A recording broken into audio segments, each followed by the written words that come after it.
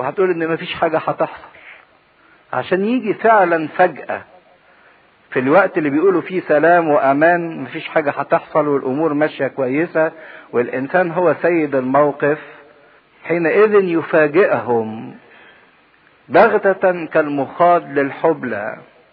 مفيش واحدة بتولد بتبقى عارفة هتولد الساعة كام، بيدوها اسبوع قبل ميعادها واسبوع بعد ميعادها وقاعدة مستنية، لكن امتى يفاجئها المخاط محدش بيقدر يحدد مهما كانت علمه او معرفته. فاذا كان مجيء ربنا هيجي وهيجي فجأة وان هو قريب من كل انسان، فمفيش اي سبب يخليني اغفل عنه او اتغافل عنه او اتناساه او انشغل عنه او غير اني اكون غير مستعد ليه. لان في هناك او في الحياة حاجات معينة لازم اعملها في وقتها، ما تستحملش التأجيل، ما تستحملش ان انا اقول بكرة او لما اكبر شوية او لما اتمتع شوية ابقى اتوب، ابقى اتغير، ابقى ادور على ربنا، لما اعيش لي يومين، لما اشوف مزاجي. هناك اشياء لابد انها تتم في وقتها وما تقبلش التأجيل ابدا. ومن اهم الحاجات اللي لازم الانسان يحققها في وقتها وما يأجلهاش هو موضوع استعداده لمجيء المسيح وازاي هيقابل ربنا. الموضوع ده ما يقبلش نقاش او ان الانسان يتغافل عنه او ان الانسان ينشغل عنه باي حاجة خالص. واما انتم ايها الاخوة فلستم في ظلمة حتى يدرككم ذلك اليوم كلص. اللي عايشين في الضلمة هم اللي هيجيهم هذا اليوم كلص، لكن اللي عايشين في نور دول مستعدين له، متوقعينه، عايشين له. هو للأسف ان في بعض الحقائق بنبقى عارفينها لكن ما بندهاش اهمية او ما بنترجمش اللي احنا عارفينه الى حياة بنعيشها. ومن ضمن الحقائق اللي احنا عارفينها، عارفين ان المسيح هيجي، كلنا عارفين دي، لكن المعرفة اللي احنا عرفناها دي اتحولت لحاجة في حياتنا، عملنا حاجة للمسيح اللي جاي ده. ما كلنا عارفين انه جاي، طب انت عملت ايه وانا عملت ايه وانت عملت ايه؟ سؤال. ما يكفيش انك تعرف المعرفة او الحقيقة، لكن المهم ان الحقيقة اللي تعرفها تعيش بيها. ده المهم، الحقيقة اللي تعرفها تعيش بيها. التسالونيكيين كانوا من هذا النوع، مجرد ما عرفوا عاشوا، عرفوا الحقيقة دي فضلوا مشغولين بيها وعايزين يستعدوا ليها وعايزين يعرفوها. لستم في ظلمة حتى يدرككم ذلك اليوم كلص، عشان يخطف منكم. جميعكم أبناء نور وأبناء نهار. احنا أولاد النور لأن المسيح هو النور الحقيقي، احنا اللي عايشين في الوضوح. ده بيقول الكلام ده للكنيسة، لكن أخشى لو كان بيشوف الكنيسة بولس الرسول النهاردة أو الناس اللي بيسموها إن هي مسيحية، ويطلعوا إن الناس اللي عايشة المسيحية الإسمية أو المسيحية الشكلية هم أبناء إيه؟ ظلمة. عشان كده مهم إن أنا صحيح جيت، سواء اتبسطت أو ما اتبسطتش، اتفسحت أو ما اتفسحتش، لكن على الأقل خد لحظة كده في الرحلة الطويلة دهيت وفكر، يا ترى أنت ابن نور ولا ابن ضلمة؟ أنت وأنتي وأنا عايش في النور ولا مستخبيين في الضلمة؟ الضلمة دي مش تعبير إن النور مقطوع مثلا، الضلمة دي تصرفاتي ومشاعري وانفعالاتي شكلها ايه، تصرفاتي ايه. لسنا من ليل ولا ظلمة. ده اللي لازم ان احنا نرجع بيه من هنا بهذا القرار، ان احنا مش اولاد ضلمة، لابد ان احنا نكون اولاد النور. فلا ننم، ما ننامش، اذا كالباقين بل لنسهر ونصحى. ايه الفرق بين السهر والصحيان؟ السهر ده الامتناع عن النوم، لكن الصحيان ده واحد واعي هو بيعمل ايه. ما في ناس بتسهر في البولينج لكن مش صاحية، في ناس سهرة لحد الساعة 6 في البتاع اللي تحت ده، لكن ما هواش السهر. السهر بمعناه ان الانسان يبقى واعي هو فين ورايح فين وبيعمل ايه، والعمر ما بيجريش من بين ايديه او ما بيجريش من حياته من غير ما يكون عنده وعي لأي حاجة. فلا ننم اذا كالباقين، الناس اللي نايمة على نفسيها، اللي كل يهمها حاجتين. لان الذين ينامون فبالليل ينامون، والذين يسكرون فبالليل يسكرون. طب ما هو طبيعي هنام بالليل، لكن هو يقصد ايه؟ الذين ينامون بالليل ينامون اللي عايز يريح الجسد بتاعه، اللي بيشفق على الجسد بتاعه وما بيقومش يدي للروح نصيبها وميراثها، يلاعب الجسد ويشغل الجسد كويس وبعدين يرجع يريح الجسد، لكن ما يعملش حساب ربنا، ما يعملش حساب انه يصلي، ما يعملش حساب انه يدي حاجة لله. تعبنا ننام، سهرنا طول الليل والصبح عايزين ننام، بلاش نصلي، بلاش نحضر درس الكتاب، عملنا مجهود عظيم، احنا سهرانين لحد الساعة 4 الصبح. طيب انت بتدور على راحة الجسد، اوكي، يبقى بالليل تنامون. والذين يسكرون دول اللي بيدوروا على المتعة، فبالليل يسكرون. لان صار الليل بمعناه بقى مش اللي هو غياب الشمس، لكن الليل بمعنى العتمة والظلمة. ما هي الظلمة خارجية قد ما بتكون هي ظلمة داخلية جوه الانسان. فلا ننم اذا كالباقين، مش كل الناس بتعمل كده يبقى احنا كمان هنعمل زيهم، بل نسهر ونصحى.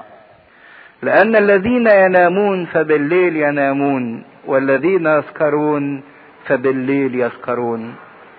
عشان كده مهم قوي الانسان يحدد، يا ترى انا في ليل وليل دائم مستمر على طول، ولا انا في نور.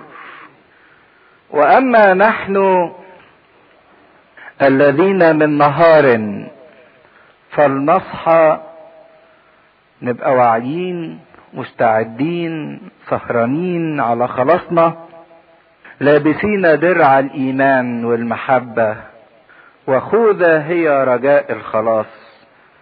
زي ما قلنا في الاول ده ثالوث المسيحية، الايمان والمحبة والرجاء.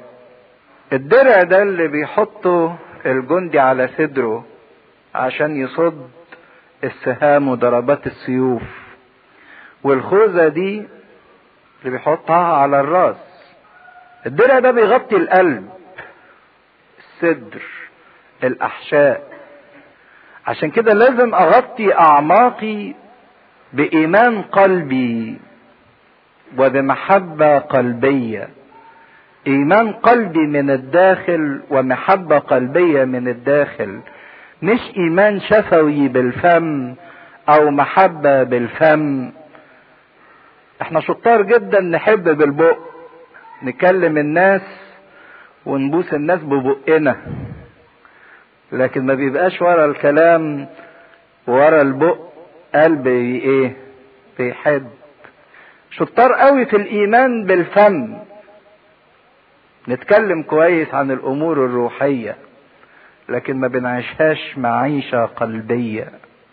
عشان كده خلي درع الايمان والمحبة شيء قلبي داخلي، وخلي باستمرار فكرك الخوذة اللي مغطياه فكر الرجاء. ورجائنا كلنا في شخص واحد اللي هو السيد المسيح. إذا كان الإيمان يختص بالبداية بالماضي، والإيمان هو الثقة بما يرجى والإيقان بأمور لا ترى، فده حاجة أنا وثقت فيها وصدقتها. والمحبة تختص بالحاضر، ده شيء أنا بعيشه. والرجاء ده يختص بالمستقبل، ده شيء أنا متوقعه. حقيقة ان الثلاثة دول مرتبطين جدا ببعضيهم. لو واحدة منهم قويت، لو الايمان قوى، تلقائيا المحبة والرجاء يقووا. لو المحبة ضعفت، تلاقوا الاتنين التانيين تلقائيا ضعفوا. مرتبطين جدا مع بعض ويأثروا في بعض هما الثلاثة. إذا كانت الثلاث حاجات دول، وانتوا عارفين مرة تانية بولس الرسول قال الإيمان والرجاء والمحبة، ولكن أعظمهن المحبة. ليه قال إن أعظمهن المحبة؟ هي بتقوي الاتنين التانيين، هي اللي بتوصل للإيمان والمحبة؟ لا، هي نتيجة. لا، هي المحبة دي جوهر الله، وهي الشيء الوحيد الثابت. الإيمان، مش قلنا الإيمان هو الثقة بما يرجى وإيقان بأمور لا ترى؟ هيجي وقت والأمور التي لا ترى ترى، خلاص انتهى. شوفنا الحاجات اللي ما كناش شايفينها، يبقى الإيمان انتهى. الإيمان ده مطلوب منا هنا في الأرض لحد ما هنوصل للعيان في السماء. الرجاء نفس الوضع. الرجاء ده حاجة انت بتستناه، هيجي الوقت اللي الحاجة اللي انت بتستناها دي ايه؟ هتعيش، هتحصل، هتنتهي. عشان كده بيقول الايمان هينتهي او يبطل، والرجاء هينتهي. لكن ايه اللي هيستمر؟ المحبة. فهم مرتبطين جدا التلاتة بعضيهم ببعض، وهم دول الثلاث حاجات اللي الانسان المسيحي محتاج ان هو يعيشهم باستمرار. عشان كده تلاقوا الشيطان لما يحب يضرب واحد يضربه في واحدة من الثلاثة، لانه عارف لو واحدة من الثلاثة قال له الاتنين تانيين هيقله بالظبط. يعني مثلا يجي يضرب الايمان، يشكك الانسان، يدخل الانسان في شوية ضيقات، الانسان يلف حوالين نفسه، صحيح وايه اللي بيحصل في حياتي؟ فبعد ما ايمانه يتزعزع يبص يلاقي المحبة فطرت والرجاء راح وانتهى. او يجي يخبط له يزعزعه في الرجاء، يقول له مفيش فايدة، انت ما منكش فايدة. اذا خبط الرجاء خلاص الانسان انتهى يأس. او ان يفقد الانسان المحبة الاولى بتاعته. فاكرين في ملاك الكنيسة اللي ربنا بعته قال له عندي عليك انك تركت محبتك الاولى، اذكر من اين سقطت وتب. عشان كده الشيطان يوجه هجومه ناحية الناحية اللي بيشوفنا ان احنا يعني مش اخدين بالنا منها، مش سهرانين عليها. مش اخد بالك من ايمانك، يروح خبطك في الايمان. مش اخد بالك من رجائك، يروح خبطك في الرجاء. مش اخد بالك من المحبة، يروح خبطك في المحبة. ده مش هنحب بعض فوق، ده احنا هنبقى عايشين في الله اللي هو محبة. ده جوهر الله محبة، فهي حياتنا كلها هتبقى المحبة. فيفسد واحدة الاتنين التانيين يبوظوا على طول. فعشان كده بيقول فلنصحى لابسين، متمنطقين بيهم وثابتين فيهم، لأن الله لم يجعلنا للغضب بل لاقتناء الخلاص بربنا يسوع المسيح. الآية دي جميلة قوي انها تتحفظ وتبقى رجاء لينا. انت مش ابن للغضب، وانت مش بنت للغضب، لكن انت ابن للخلاص، وانت بنت للخلاص. عشان كده اذا كان المجيء الثاني في غضب ودينونة، فإن المسيح سينقذنا من هذا الغضب الآتي. الله لم يجعلنا للغضب بل لاقتناء الخلاص بربنا يسوع المسيح. فهنا بيديهم هذا الرجاء اللي يعيشوا بيه.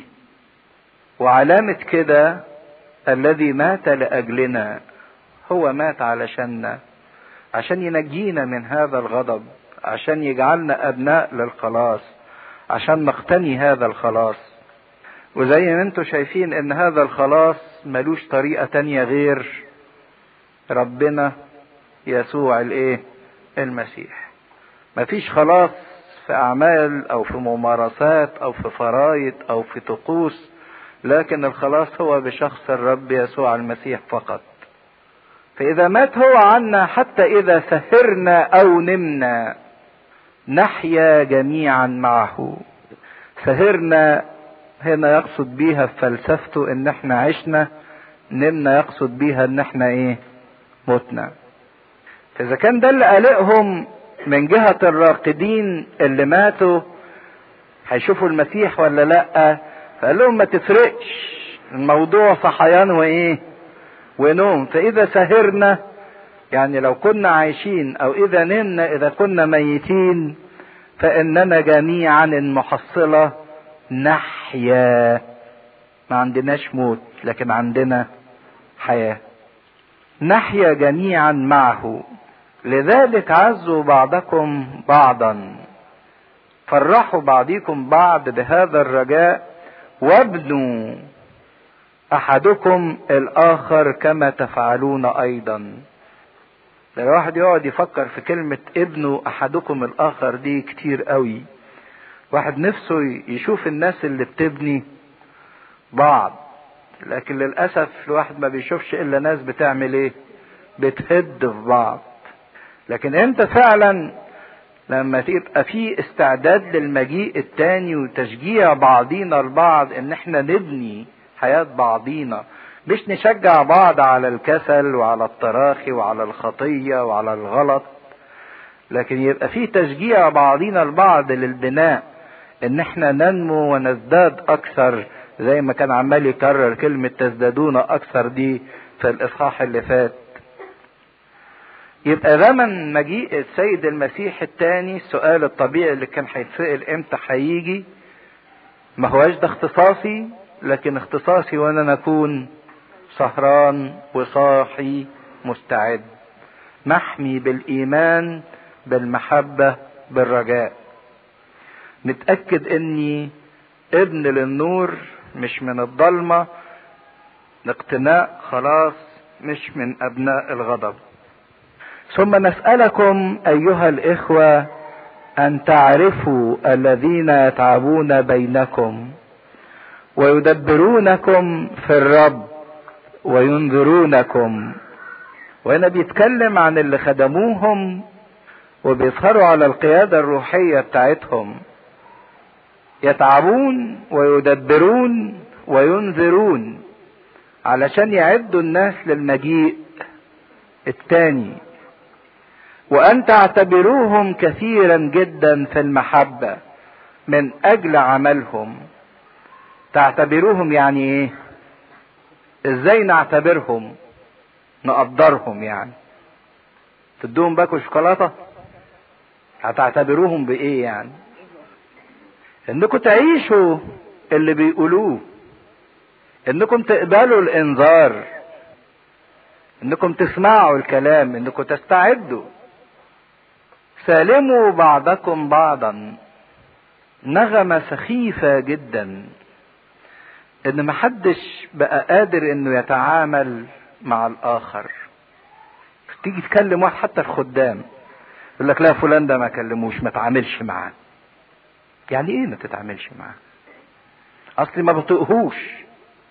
يعني ايه ما بطقهوش؟ ما خشش معاه في الاوضه. اذا كنا احنا اللي بنعمل كده يبقى بره هيعملوا ايه؟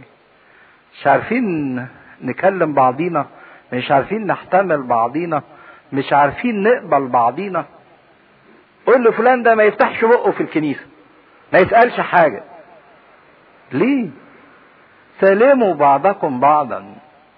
اتعلم ازاي تقبل الكل، الحشري والنكدي واللي مكتئب واللي بيهرج. استطيع ان انت تقبل الكل في المسيح، وتعيش في سلام.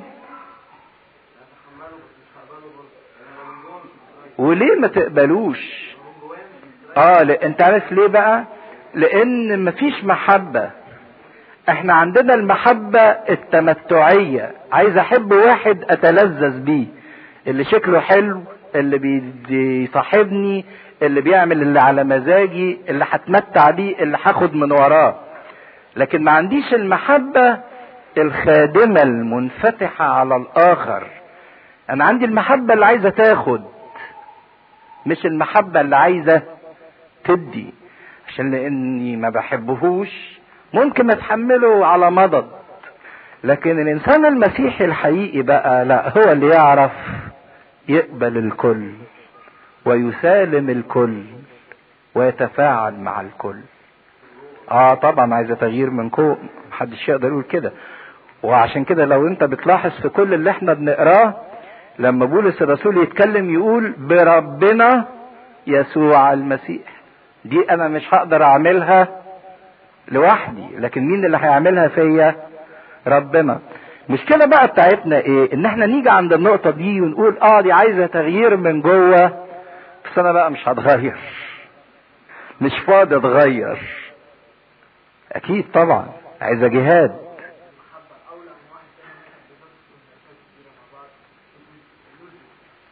ايه البرايورتي اللي انت هتحطها؟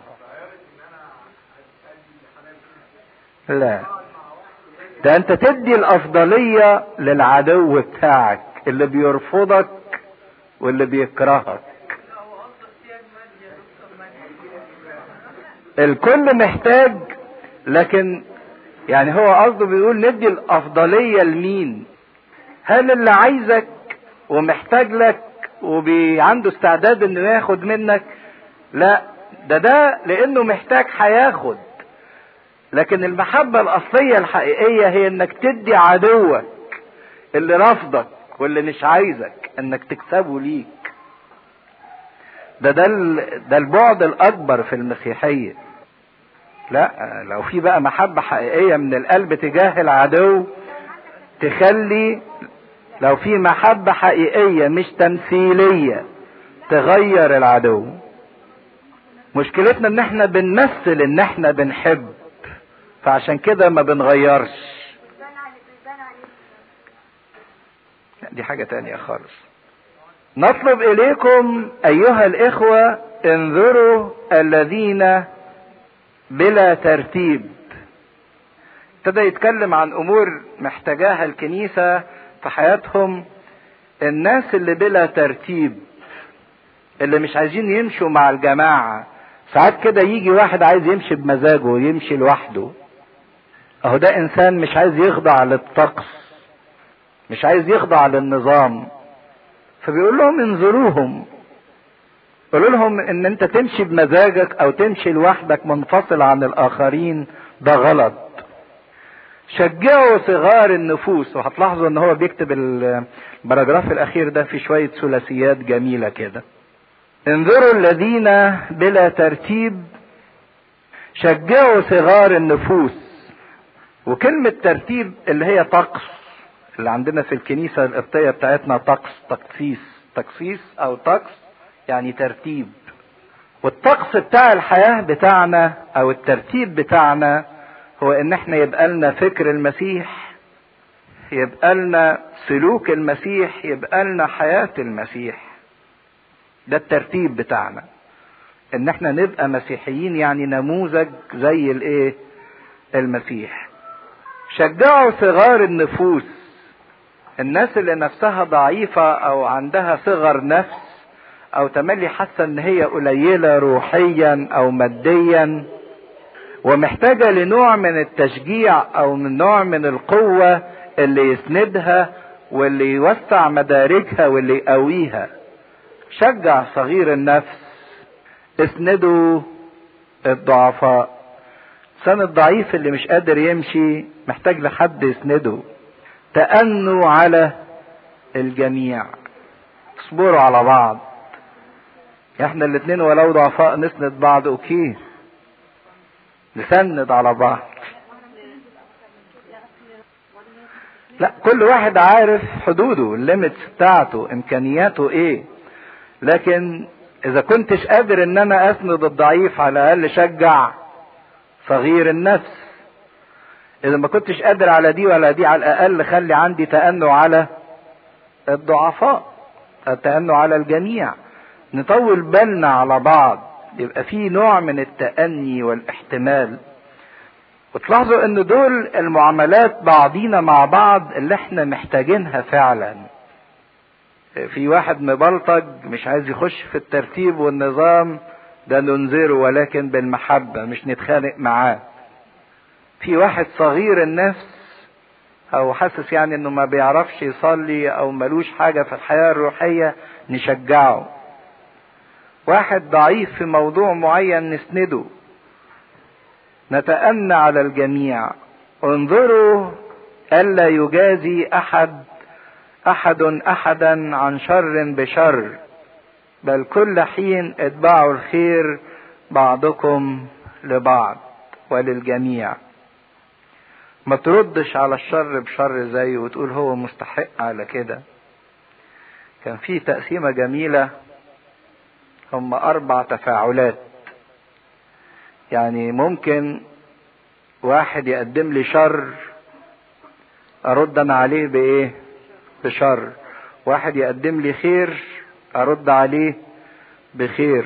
ممكن واحد يقدم لي خير، ارد عليه بشر. وممكن واحد يقدم لي شر، ارد عليه بخير. شر بشر ده يبقى على طول تفاعل حيواني. القطة تعمل للقطة على طول، ده التفاعل الحيواني. شر بشر. خير بخير ده تفاعل انساني، واحد بيقدم لي خير بقدم له خير، ده مستوى الانسانية. خير يقابل بشر ده مستوى شيطاني، لكن شر يقابل بخير ده مستوى الهي.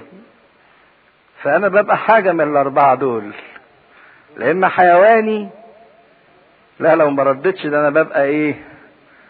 حيطة، جمادي. فانظروا ألا يجازي أحد عن شر بشر، بل كل حين اتبعوا الخير بعضكم لبعض وللجميع. اتبعوا الخير للكل، لأن ساعات أولا أنا مش هقدم خير إلا للشلة بتاعتي، للمجموعة اللي أنا فيها، لكن بيقول قدموا الخير بعضكم لبعض وللجميع. بعدين يقول نغمة مثلثة تانية: افرحوا كل حين، صلوا بلا انقطاع، اشكروا في كل شيء. كلمة افرحوا كل حين، الانسان المسيحي فرحان تملي. لو انتوا صحيين شوية، طيب دي وصية ولا عطية؟ الفرح. فوقع الامر هنا دي وصية، افرحوا كل حين. ازاي الانسان يفرح نفسه؟ هو الفرح طبعا عطية من الله، الفرح عطية من الله، ولكنها عطية تقتنى، عطية تقتنى بوصية من الله لما الانسان يعيش. عشان كده في واحد شاطر يقول انا ايه اللي هيحزنني، ايه اللي هيتعبني اذا كان الله ليه، اذا كان ربنا بتاعي، هعيش ليه حزين متضايق او حاسس بنقص؟ والحزن بيجي ليه؟ الحزن بيجي نتيجة احساس بنقص في شيء معين. فاذا كان الله هو كل شيء ليا انا، يبقى ما عنديش احساس بالنقص. فافرحوا كل حين وفي كل شيء وفي كل وقت، صلوا بلا انقطاع. مش متى صليتم فقولوا ابانا الذي. صلوا بلا انقطاع، ان حياتكم باستمرار تبقى صلاة. تقول لي ازاي؟ يعني طول ما انا ماشي ماسك الاجبية مثلا المزامير وعمال اكرها وانا ماشي، يعني يا رب يسوع المسيح ارحمني لحد ما اخبط في الحيط اللي قدامي. حلو، صلاة سهمية وصلاة يا رب يسوع المسيح وكل رفع الفكر والحاجات دي شيء كويس، لكن ده ما يدينيش ان انا اكون بصلي برضك بلا انقطاع. لان لما يجي واحد يكلمني هتنقطع الصلاة او هتنقطع العبارة اللي انا برددها. ازاي الواحد يعيش الصلاة بلا انقطاع؟ حقيقة ان كلمة صلاة معناها صلة. كلمة صلاة معناها صلة، وفي نفس الوقت الصلاة عبارة عن التمتع بحضور الله. فعشان اعيش الآية دي حقق بقى في حياتك صلة دايمة بربنا، واحساس بحضور الله دائم في كل امورك، في اكلك وفي لعبك وفي فسحتك وفي شغلك. خلي عندك الاحساس الدائم بان ربنا موجود في حياتك، كده تبقى انت بتصلي بلا انقطاع. اشكره في كل شيء. روح التذمر اللي بتبقى في الانسان مفيش حاجة عجباه، لكن اشكر في كل شيء لانك بتاخد كل شيء من ايدين ربنا، لان هذه هي مشيئة الله في المسيح يسوع من جهتكم. فهنا بنشوف كنيسة فرحة مصلية شاكرة، انسان مسيحي فرح مصلي شاكر باستمرار. ولو احنا حققنا الصلاة بلا انقطاع وحققنا حياة الشكر الدائم لربنا، هنخش تلقائيا في حياة الفرح. هنخش بقى في العطية. اذا كنا في اتصال دائم بالله وتمتع دائم بحضور الله وفي شكر دائم لله، هنخش في حالة الفرح الدائم كل حين، لان هذه مشيئة الله في المسيح يسوع من جهتكم. مشيئة ربنا من جهتكم ان انتوا تبقوا فرحانين. لا تطفئوا الروح، لا تحتقروا النبوات، امتحنوا كل شيء، تمسكوا بالحسن. لا تطفئوا الروح. واطفاء الروح هنا يجي نتيجة حاجتين: مقاومتنا للروح ينطفي الروح، وايضا خدوا بالكم عدم تجاوبنا مع الروح يطفئ الروح ايضا. مش بس المقاومة، يعني ممكن واحد يقاوم يطفئ الروح، لكن واحد زي ما بيقول سلبي ارضا يطفئ الروح. واحد غير متجاوب، غير متفاعل مع الروح، ينطفي الروح جواه. يبقى مش بس اني ما قاومش، لكن كمان اتفاعل، اتجاوب، عشان لا اطفئ الروح. اطفئ الروح، روح الله اللي بيديني التعزية، اللي بيديني السلام، اللي بينقل لي كل اعمال المسيح، اروح قطعه. وطفي الروح معناها عدم التوبة. اقاومه يعني ارفضه، لا ممكن ما قاوموش لكن ما تجاوبش معاه. الانسان السلبي انا صحيح ما بسرقش، لكن في نفس الوقت ما بصليش. فهماني ازاي؟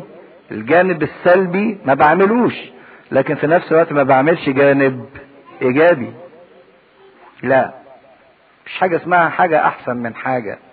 هو لا فيه لا ما فيش.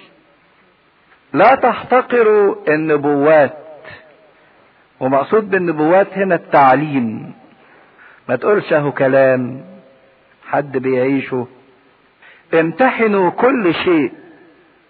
اذا جه وعرض عليك موضوع او امر، امتحن كل شيء. وتمسكوا بالحسن. يعني تيجي تقول لي اقرا الكتاب ده ولا ما اقراهوش؟ امتحن.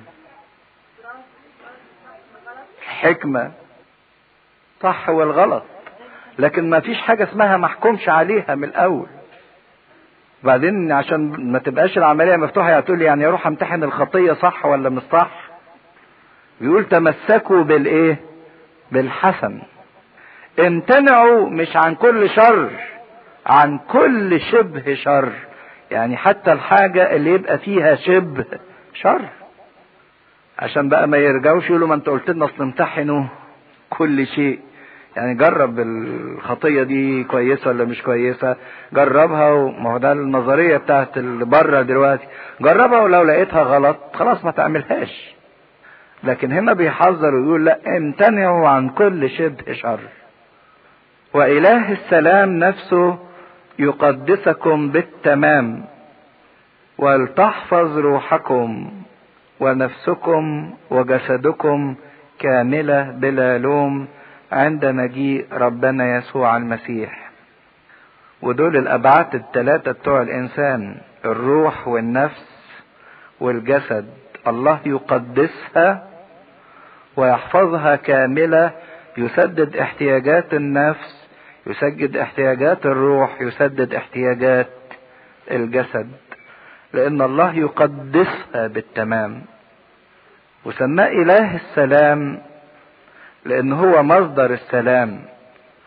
وإيه هو معنى كلمة السلام؟ إيه هو السلام؟ الهدوء أو التناغم اللي بيبقى في حياة الإنسان. الإنسان اللي في حياته تشويش، اللي في حياته دوشة، اللي في حياته اضطراب، اللي في حياته انزعاج، ده إنسان مش عايش سلام. فالله هو اللي بيدي، إله السلام هو اللي بيدي الهدوء والتناغم. يقولوا القطعة الموسيقية هي عبارة عن سلام. سلام ليه؟ لأن في تناغم بين ألحانها وتوزيعاتها. فالنفس والجسد والروح الله بيصنع تناغم فيهم ويحفظهم بلا لوم بلا عيب عند مجيء ربنا يسوع المسيح. زي ما انتم شايفين ان في كل اصحاح لازم يذكر هذا المجيء. امين هو الذي يدعوكم. ربنا اللي بيدعونا امين، ما بيضحكش علينا. ولان هو امين وبيدعونا سيفعل ايضا. دي جميلة قوي. عشان كده ربنا هيعمل ده ويديكم السلام ويحفظكم بلا لوم ويحفظكم قداسة. ربنا امين وربنا عايزني، يبقى عشان كده لابد انه يفعل الشيء ده في حياتي. بس انا ما عليا الا اني امسك فيه. ايها الاخوة صلوا لاجلنا. وهو بيطلب صلواتهم ان يصلوا علشانه. سلموا على الاخوة جميعا بقبلة مقدسة. وكانت القبلة المقدسة دي او الاسبازيستا علامة المسيحيين، لدرجة انها صارت ليها طقس ثابت في القداس. لما بيقول الشماس قبلوا بعضكم بعضا بقبلة مقدسة، ما هياش القبلة التمتعية ولا الشهوانية، لكن هي قبلة المحبة المقدسة. أناشدكم بالرب أن تقرأ هذه الرسالة على جميع الإخوة القديسين، ولأنها ضمنت وحوت موضوع مجيء المسيح الثاني، فهو عايز يوصل الخبر ده لكل الأعضاء الكنيسة. وهنا بيسميهم جميع الإخوة القديسين لأنهم كلهم مقدسين في شخص المسيح. نعمة ربنا يسوع المسيح معكم. أمين. ونعمة ربنا هي اللي هتشتغل وهي اللي هتعد وهي اللي هتثبتنا لحد مجيء المسيح التاني. بكده دي مضمون الرسالة اللي بعتها علشان يخلي الناس صاحية ومستعدة لمجيء المسيح وتنشغل بيه وتتفاعل معاه. عشان كده الانجيل ما هواش ان احنا ما نؤمن به فقط، مش ده الانجيل مجموعة حاجات نؤمن بيها، لكن الانجيل هي كمان الطريقة اللي نعيش بيها اللي احنا بنؤمن بيه. انك مش مجرد انك تعرف الحقيقة، لكن ازاي كمان تعيش الحقيقة دهيت. ده مضمون الانجيل وده مضمون الرسالة علشان نقدر ننتظر مجيء ربنا يسوع المسيح. 3 اصحاحات الاولانيين اختص بشرح الحاجات في الظروف، شرح الحاجات في الظروف. لكن زي ما شفتوا الاصحاحين الاخرانيين هي اصحاحات سلوكية. اعمل ايه؟ مش بس ان انا اعرف، لكن احول اللي انا عرفته الى حقيقة معاشة. الاب والابن والروح القدس الاله الواحد امين. هنقرا الاصحاح الاول من رسالة بولس الرسول الثانية الى اهل تسالونيكي. رسالة بولس الرسول الثانية الى اهل تسالونيكي صفحة 335. بولس وسلوانس وتيموثاوس الى كنيسة التسالونيكيين في الله ابينا والرب يسوع المسيح، نعمة لكم وسلام من الله ابينا والرب يسوع المسيح.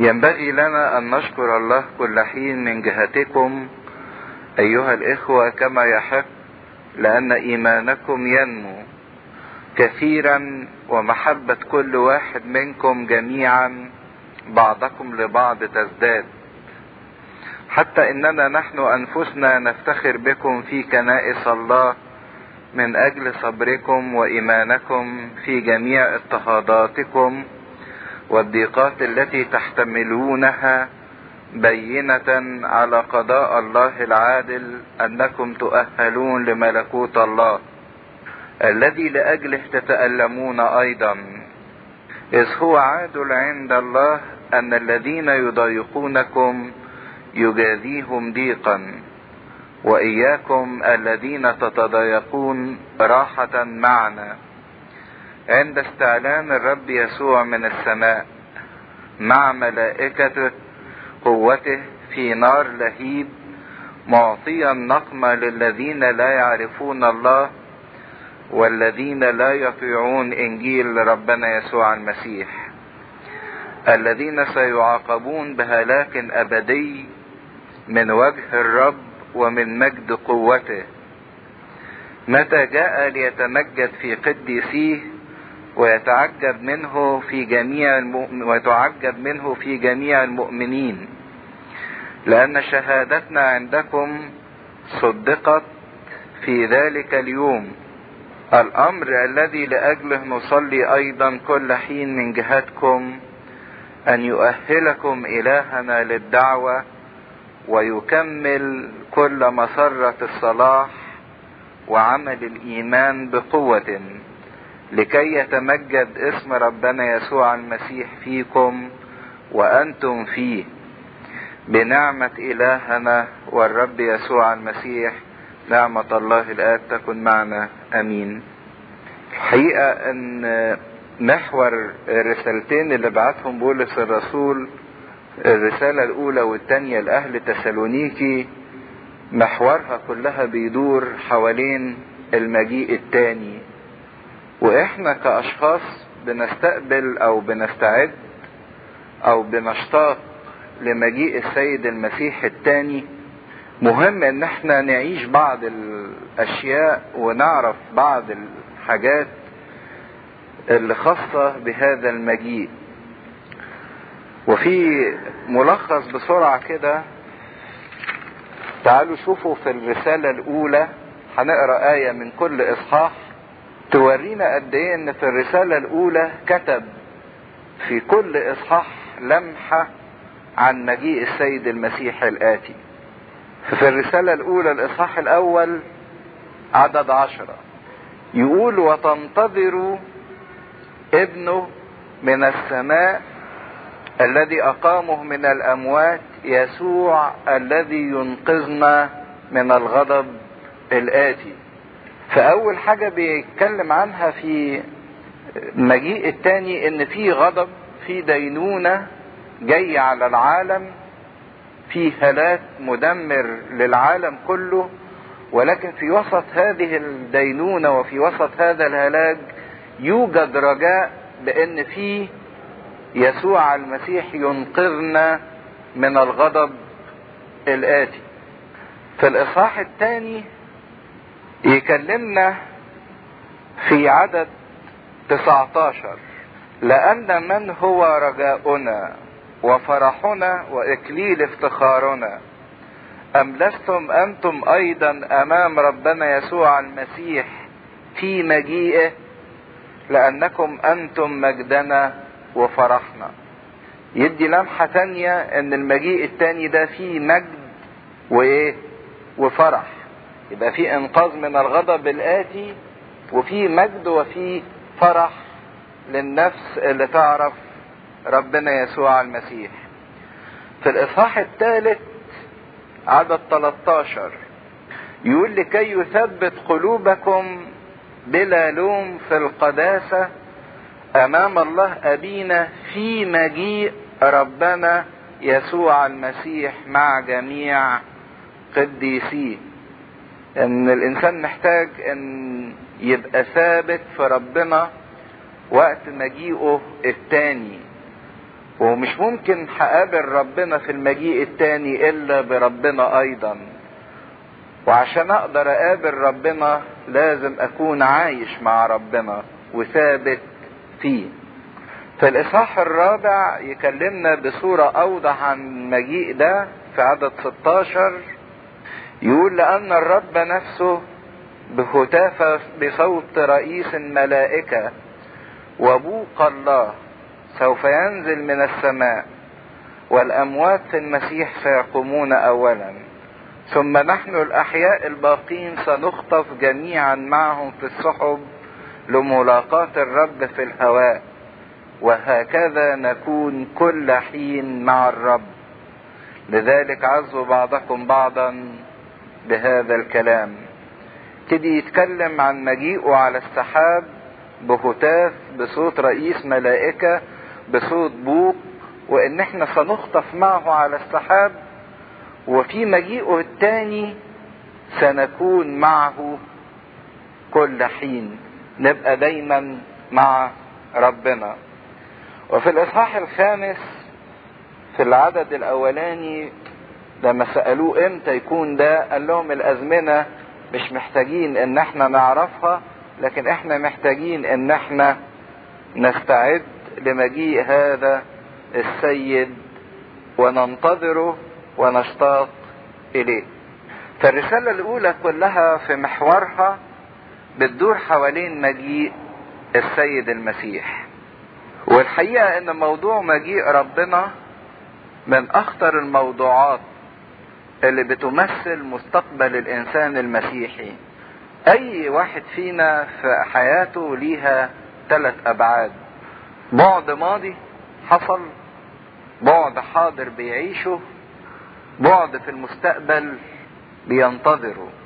فاذا كان الماضي بالنسبة للحياة الروحية فيه الانسان ربنا بيمتعه بالغفران وبالتبرير وبالخلاص، سواء كان عنده ماضي شرير المسيح بيطهره له، عنده خطايا المسيح بيغفرها له، عنده تعب المسيح بيريحه فيه. فده الشق الاولاني بالنسبة للغفران والخلاص. في شق تاني ينبغي الانسان ان هو يعيشه كل يوم، اللي هو شق المحبة. ده الشق الحاضر، ازاي يعيش بالمحبة مع ربنا وينمو في المحبة دهيت. والشق الثالث اللي الانسان بيترجاه وبيستقبله ومستنيه، اللي هو مجيء السيد المسيح الثاني. وده كركن اساسي في حياتنا الروحية، لابد انه يكون واضح، ولابد انه يمارس، ولابد ان الانسان يكون مستعد بيه. وكانت الكرازة الاولى ما كانش فيه انجيل مكتوب، لكن هم دول ال3 كلمات اللي كانوا بيكرزوا بيها التلاميذ: ان المسيح جه فدانا وبررنا وغفر لينا خطيتنا، وان احنا لازم دلوقتي نعيش معاه بالحب. وثالث شق واخطر شق انه جاي ايه تاني، فلا بد ان احنا نكون متيقظين ومستعدين لهذا المجيء. عشان كده في هذا المجيء نبتدي نشوف بعض الملامح اللي بولس الرسول بيحطها في الرسالة تاني.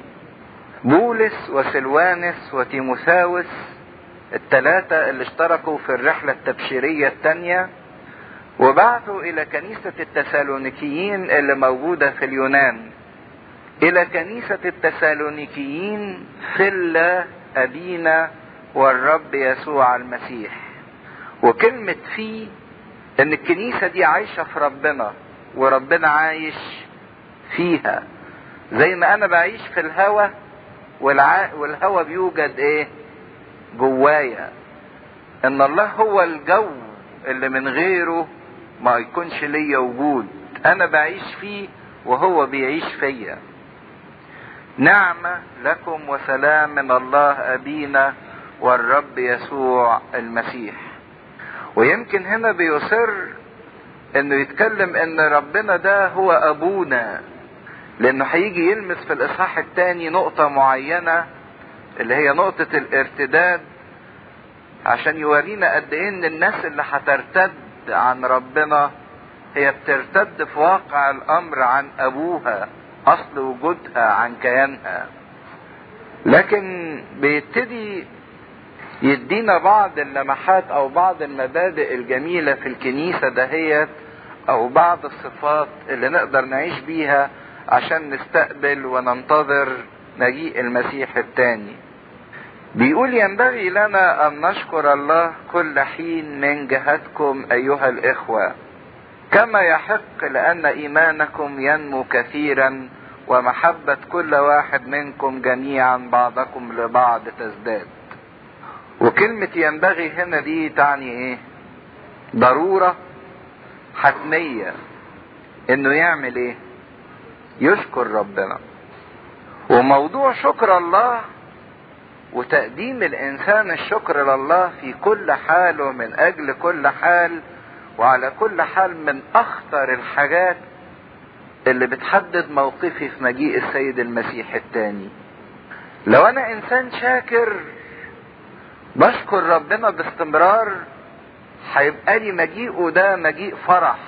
لكن انا لو انسان متذمر باستمرار ومتضجر من كل شيء، هيبقى مجيء السيد المسيح بالنسبة لي صعب.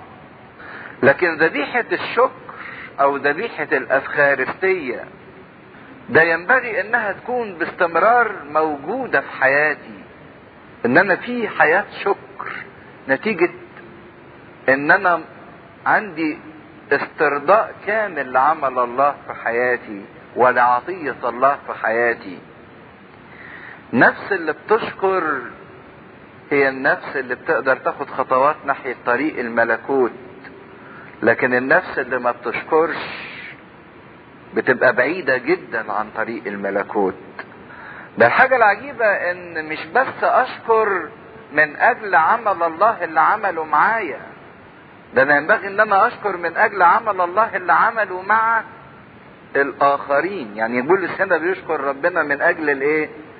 العمل اللي ربنا عمله معاه؟ لا، ده بيشكر من اجل العمل اللي ربنا عمله مع التسالونيكيين، مع الاخوة. اشكر الله كل حين من جهتكم. فمش بس تشكر ربنا من اجل اللي عمله معاك انت، لكن ايضا من اجل اللي عمله مع الاخرين. حتى لو عرفنا انه بالرغم من ان كنيسة التسالونيكيين في هذا الوقت كانت تحيا في اضطهاد من اليهود اللي كانوا موجودين في هذه المنطقة، وكانت تحيا في آلام، وكانت تحيا في مصاعب، لكن الضيقات ما بتمنعش الشكر. الصعوبات اللي موجودة في الحياة ما بتمنعش الشكر في حياتي وفي حياة الآخرين. شكر ينبغي ان انا اقدمه لربنا. وكل ما اتعلم ان انا اشكر تتحول حياتي الى حياة افخارستية. والافخارستية دي ما بتبقاش مجرد كلمات الواحد بيرددها، اديني بشكر وهعمل ايه، من حين الى اخر كلمات الواحد بيقولها او ترنيمة الواحد بيرنمها، ده الاحساس الواحد بيحسه انه بيشكر ربنا في كل وقت. كما يحق، لان ايمانكم ينمو كثيرا ومحبة كل واحد منكم جميعا بعضكم لبعض تزداد. وتاني حاجة اساسية في الانسان اللي مستني مجيء المسيح وملكوت المسيح، ان لازم يعيش حياة النمو، حياة الازدياد. ده الايمان عندهم هنا بيزداد بالرغم من الضيقات وبالرغم من الصعوبات اللي بيشوفوها. الحاجة العجيبة كمان، والمحبة عندهم بتزداد بالرغم من المشاكل والضيقات اللي بيعيشوها. ده احنا يعني لما الظروف بس بتأزم معانا شوية وما بتبقاش ماشية على مزاجنا، بنبتدي نتنرفز من بعض ونتضايق من بعض ومش طايقين بعض. لكن الحاجة العجيبة اللي فعلا النفس تختبرها لما تبقى عايشة مع ربنا ومقربة من ربنا، ان لو النفس صح باستمرار في عملية نمو، في عملية ازدياد في الايمان، في الثقة بالله، وفي المحبة تجاه الاخرين، حتى لو في مشاكل وحتى لو كل الامور مش ماشية كما يرام او على حسب هوى او مزاج الانسان، لكن في نمو. وكأن الضيقة مش مفروض انها تقضي على الايمان والثقة على الله، لكن مفروض الضيقة تزود الايمان وتشعله. والضيقة بدل ما تطفي المحبة وتبردها، بالعكس ده تخلينا مرتبطين ببعض اكتر ونحاول ان احنا نسعد بعضينا اكتر. عشان كده في ازدياد الحب ان انا مش هزداد بس في محبتي الواحد او اتنين او تلاتة او اربعة او خمسة، عدد اللي انا بحبهم يكتر، لكن عايزين محبة بقى تتسع للكل وتتعامل مع الكل وتحتمل الكل. عشان كده ما اصعب ان واحد يجي يقول فلان ده ما تعاملش معاه، ما اقعدش معاه، ما تكلمش معاه، ده دي افق. لكن العملية تؤدي الى نمو في اتساع القلب واحتمال للكل. حياة النمو علامة اساسية للانسان السائر ناحية طريق الملكوت واللي مستعد لمجيء السيد المسيح. ما كنتش بزيد فانا مش على الطريق، بزيد في علاقتي بربنا، بارتباطي بربنا، في صلواتي، في قراياتي، في تفاعلي بالله وتفاعلي بالاخرين، يبقى انا ما زلت موقفي مش واضح وصعب في الحياة الروحية. فيبقى في حياة شكر، يبقى في حياة نمو. وعشان كده بولس الرسول مدحهم وفرحان بيهم. في مدح حكيم وفي مدح غير حكيم. وازاي الواحد يعرف امتى يمدح وامتى ما يمدحش؟ لدرجة في عبارة يقولها احد الاباء: طوبى لأولئك الذين يشفوننا من احتقار نفوسنا. طوبى لأولئك الذين يشفوننا من احتقار نفوسنا. الانسان باستمرار يميل انه يحقر في نفسه او يبقى عنده صغر نفس، لكن بشوية من اسلوب المدح الحكيم يستطيع الانسان انه يكسب اللي قدامه بانه يرفع من معنوياته. المدح الحكيم يعمل فينا ما لا يستطيع النقد والتوبيخ العنيف انه يعمله. ففي كلمة مدح، ولكن مدح حكيم ما يخليش الانسان يتغر ولا الانسان يتكبر ولا الانسان يكتفي بما هو فيه. يستطيع الانسان باستمرار ان هو ينمو. وده الاسلوب الجميل بتاع بولس الرسول، ان شايف الكنيسة دي في ضيقة وفي ألم وفي تعب، فبيبتدي يمدح فيها مدح حكيم. لأن إيمانكم ينمو كثيرا ومحبة كل واحد منكم جميعا، مش مجموعة المجموعة أو فرد الفرد، لا، جميعا بعضكم لبعض تزداد، حتى أننا نحن أنفسنا نفتخر بكم في كنائس الله من أجل صبركم وإيمانكم. وهنا في مدحه الحكيم بيبتدي يشجعهم ان هم يكملوا الطريق وان هم يثبتوا في معرفة ربنا وفي الشهادة لله. يقول من اجل الصبر والايمان. صفة مهمة قوي للانسان اللي عايز يمشي في الطريق الروحي ويستنى مجيء المسيح، انه يتعلم الصبر، يتعلم الانتظار. ما يبقاش انسان قلوق او انسان مستعجل او الانسان عايز كل الامور تتم بسرعة او تتم مرة واحدة، لكن يبقى عنده صبر الايمان، انتظار الانسان الواثق مش صبر الانسان اللي مغلوب على امره، اهو هنعمل ايه، اهو ده فرض علينا ما قدامناش غير كده. لا، هنا صبر الايمان في جميع اضطهاداتكم والضيقات التي تحتملونها. وايضا كصفة مطلوبة واحنا بنستنى مجيء السيد المسيح ان يكون عندنا احتمال. لازم النفس تتعلم انها تحتمل الظروف وتحتمل الضيقات وتحتمل المضايقات وتحتمل الضعفات. كل ما النفس تقدر انها تحتمل، كل ما النفس دي هيكون ليها ثبات.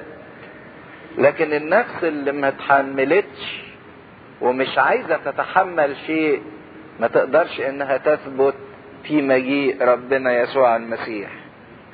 بينا على قضاء الله العادل، علامة واضحة على قضاء الله العادل، ان ربنا بار وعادل في نفس الوقت. وخط كبير تحت صفة العدل، لان في اوقات كتيرة يتكلم الناس كتير عن رحمة ربنا بصورة رخيصة، وكأنهم بكتر كلامهم عن رحمة ربنا دي الوسيلة اللي بيحاولوا بيها ان هم يعني يخففوا من عدله، لان عدله بيزعجهم او بيرهبهم او بيخوفهم. لكن لا، ربنا عادل. اللي تعب ربنا سيعطيه المكافأة، واللي سبب التعب ربنا هيعطيه جزاء وعقاب التعب اللي سببه للآخرين. ده المبدأ.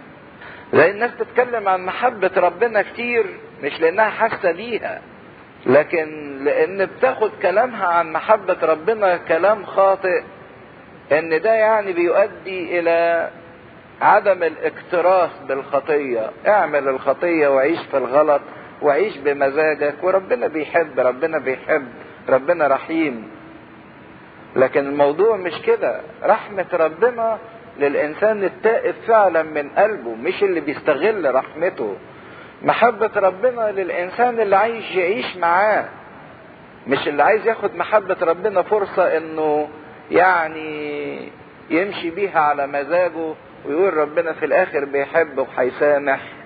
فالاستغلال الخاطئ للمحبة أو الاستغلال الخاطئ لرحمة ربنا هنا بينفيه ان ربنا عادل.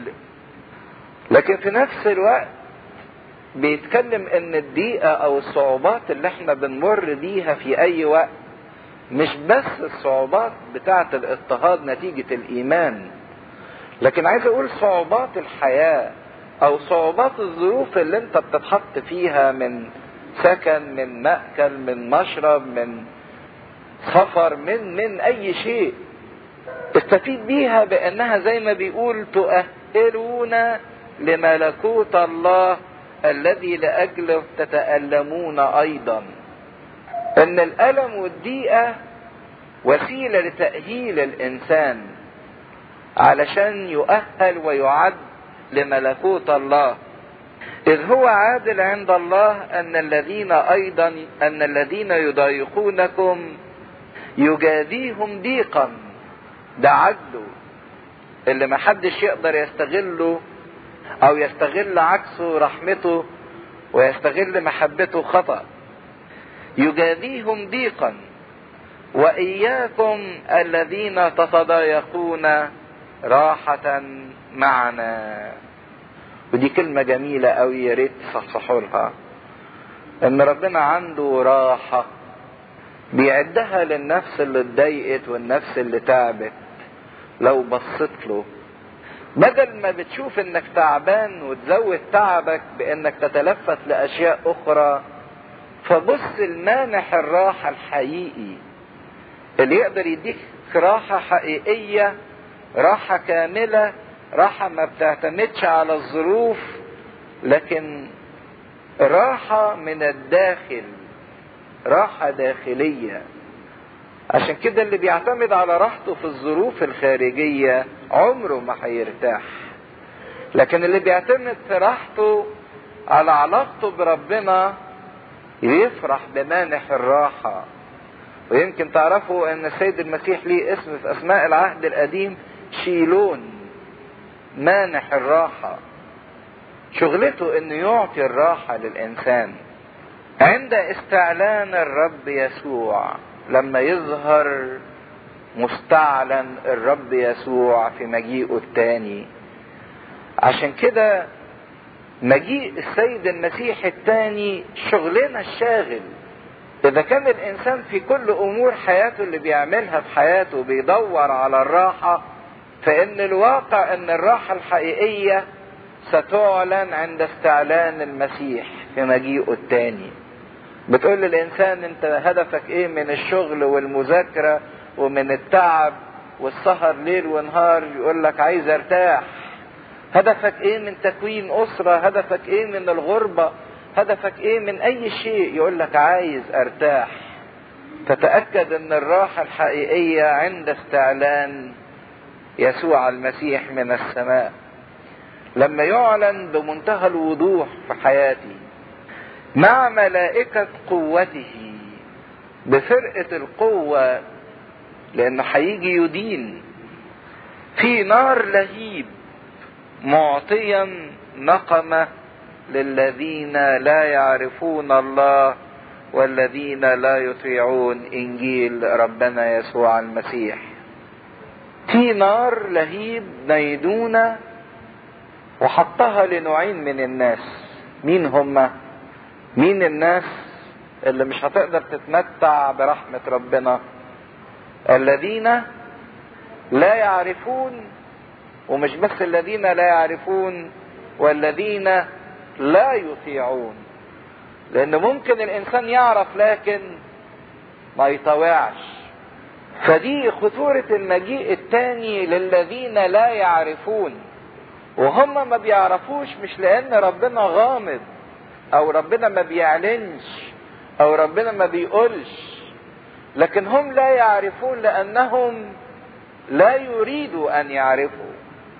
مش لغموض الله او لعدم اعلان الله او لان ربنا صعب ما بيعلنش، لكن لانهم مش عايزين يعرفوا ربنا، مش مدين ربنا اهمية، مش حاطينه في المركز الاول والمركز الرئيسي وفوق كل شيء.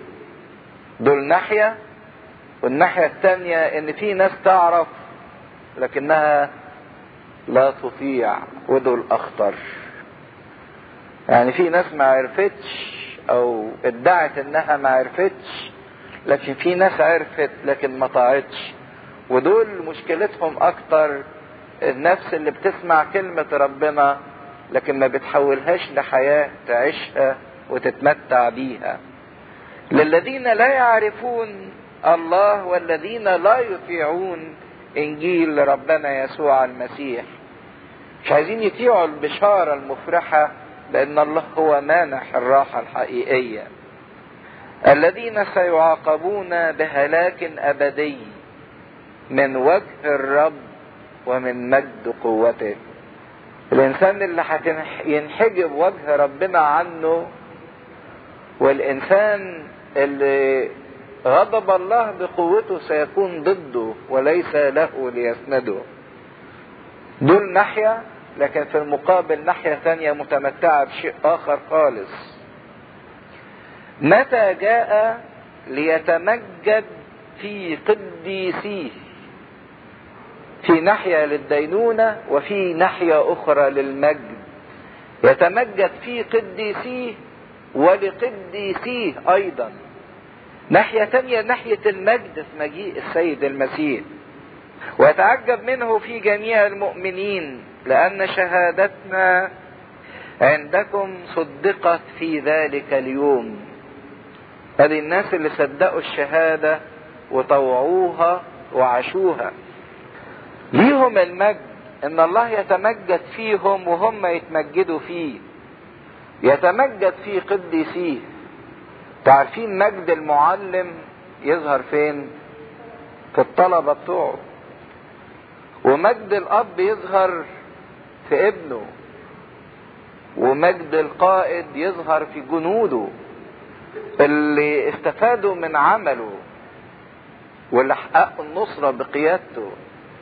فهو نفس الوضع ربنا هيتمجد بينا احنا، لان مجده هيظهر فينا ويتعجب منه في جميع المؤمنين. عشان كده حتى في صلاة المسيح الأخيرة لما بيكلم الآب يقول له وأنا ممجد فيهم، أنا ممجد فيهم، نجاحي ظهر فيهم في تلاميذه. وإذا كان الله بيتمجد فينا فالله سيمجدنا أيضا. عشان كده يكمل يقول أنا ممجد فيهم وأعطيتهم المجد. لما الله يتمجد في إنسان يقوم يدي الإنسان هذا المجد. أنا ممجد فيهم وأعطيتهم هذا المجد الذي أعطيتني. عشان كده المسيح بيتمجد فيا وأنا بتمجد فيه، لأن هو بيكون فيا وأنا بكون فيه. عشان كده يتعجب منه في جميع المؤمنين. عطية منه انه بيديني نفس المجد بتاعه.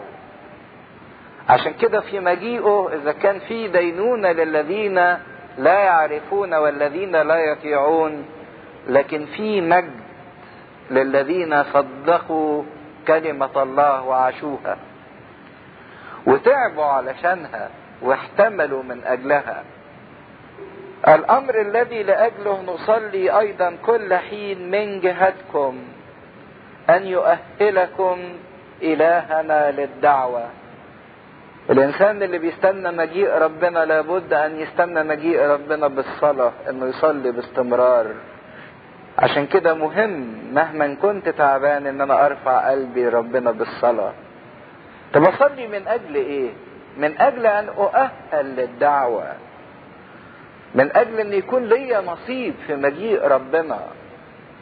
ده اللي انا بصلي له، مش من اجل ان مشروع ينجح او من اجل ان خطة تتم فقط، لكن بالاجمل ان يكون موضوع صلاتي ان انا اؤهل للملكوت واعد لهذا الملكوت للدعوة ويكمل كل مسرة الصلاح.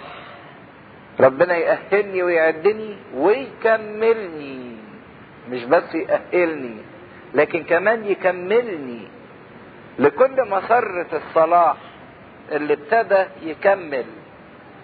وعمل الإيمان بقوة. عشان كده ده موضوع صلاتنا اللي لابد ان احنا نصليه باستمرار واحنا مستنيين مجيء المسيح، ان يبقى لنا عمل الإيمان، مش مجرد إيمان ولكن إيمان عامل ظاهر. إذا كان في عمل للإيمان من تبرير، والتبرير كلمة تبرير يعني أخذ حكم البراءة، وبعد التبرير يبقى فيه تقديس. تقديس يعني تخصيص وتكريس. باخد حكم البراءة نتيجة الغفران، وبعدين باخد حياة القداسة نتيجة ان انا اتقدست واتغيرت وبقيت انسان جديد لاني مبرر. بتنقل للمرحلة الثالثة على طول اللي هي مرحلة التمجيد. اذا الانسان تبرر، اتغفرت له خطيته، خد حكم البراءة، وبعدين تقدس وصار مكرس لله، فالخطوة الثالثة على طول ربنا يعملها له يتمجد. ربنا يمجده، يديله هذا المجد. وعمل الإيمان بقوة، بقوة جبارة يعمل فينا ربنا اللي بيبتدي وربنا هو اللي بيكمل، لكي يتمجد اسم ربنا يسوع المسيح فيكم وأنتم فيه. ربنا فيا وأنا فيه. لما بيتكلم ان احنا نكون كل حين معه، مش مجرد معية لكن كيان في كيان. وأنتم فيه بنعمة إلهنا. ده مش من أجل استحقاق لكن من أجل نعمة. نعمة يعني عطية مجانية. نعمة إلهنا والرب يسوع المسيح. أنا ما أقدرش أعمل وما أقدرش أسوي، لكن هو يقدر، واللي يقدر هو اللي هيبتدي فيا وهو اللي هيكمل فيا، بس انا مطلوب مني ان انا اصلي واطلب عمله باستمرار بقوة فيا. الانسان اللي مستني مجيء ربنا انسان شاكر، انسان نامي، انسان محتمل، انسان الله يعطيه راحة، انسان مطيع لكلمة ربنا، انسان مصلي منتظر مجيء السيد المسيح. عشان كده موضوع مجيء ربنا ده من اخطر المواقف اللي لازم يبقى شاغل بالي وشاغل بالي صح. مش ان هو هيجي سنة كام، لكن الموضوع اللي يشغلني هو انا ايه موقفي من مجيئه، ويا ترى انا مستعد لهذا المجيء ولا لا.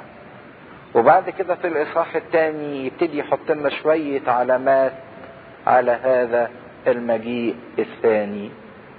في حد يحب يسأل حاجة او يعلق على حاجة في الاصحاح الاولاني؟ طيب اتفضل نصلي. بسم الله والابن والروح القدس الاله الواحد امين. نكمل الاصحاح الثاني من رسالة معلمنا بولس الرسول الرسالة الثانية لأهل تسالونيكي. ثم نسألكم أيها الإخوة من جهة مجيء ربنا يسوع المسيح واجتماعنا إليه ألا تتزعزعوا سريعا عن ذهنكم، ولا ترتعوا لا بروح ولا بكلمة ولا برسالة كأنها منا، أي أن يوم المسيح قد حضر. لا يخدعنكم أحد على طريقة ما، لأنه لا يأتي إن لم يأتي الارتداد أولا، ويستعلن إنسان الخطية ابن الهلاك المقاوم والمرتفع على كل ما يدعى إلها أو معبودا، حتى أنه يجلس في هيكل الله كإله مظهرا نفسه أنه إله. أما تذكرون إني وأنا بعد عندكم كنت أقول لكم هذا، والآن تعلمون ما يحجز حتى يستعلن في وقته، لأن سر الإثم الآن يعمل فقط إلى أن يرفع من الوسط الذي يحجز الآن، وحينئذ سيستعلن الأثيم الذي الرب يبيده بنفخة فمه ويبطله بظهور مجيئه، الذي مجيئه بعمل الشيطان بكل قوة وبآيات وبعجائب كاذبة وبكل خديعة الإثم في الهالكين، لأنهم لم يقبلوا محبة الحق حتى يخلصوا. ولأجل هذا سيرسل إليهم الله عمل الضلال حتى يصدقوا الكذب، لكي يدان جميع الذين لم يصدقوا الحق بل سروا بالإثم. وأما نحن فينبغي لنا أن نشكر الله كل حين لأجلكم أيها الإخوة المحبوبون من الرب، إن الله اختاركم من البدء للخلاص بتقديس الروح وتصديق الحق، الأمر الذي دعاكم إليه بإنجيلنا لاقتناء مجد ربنا يسوع المسيح.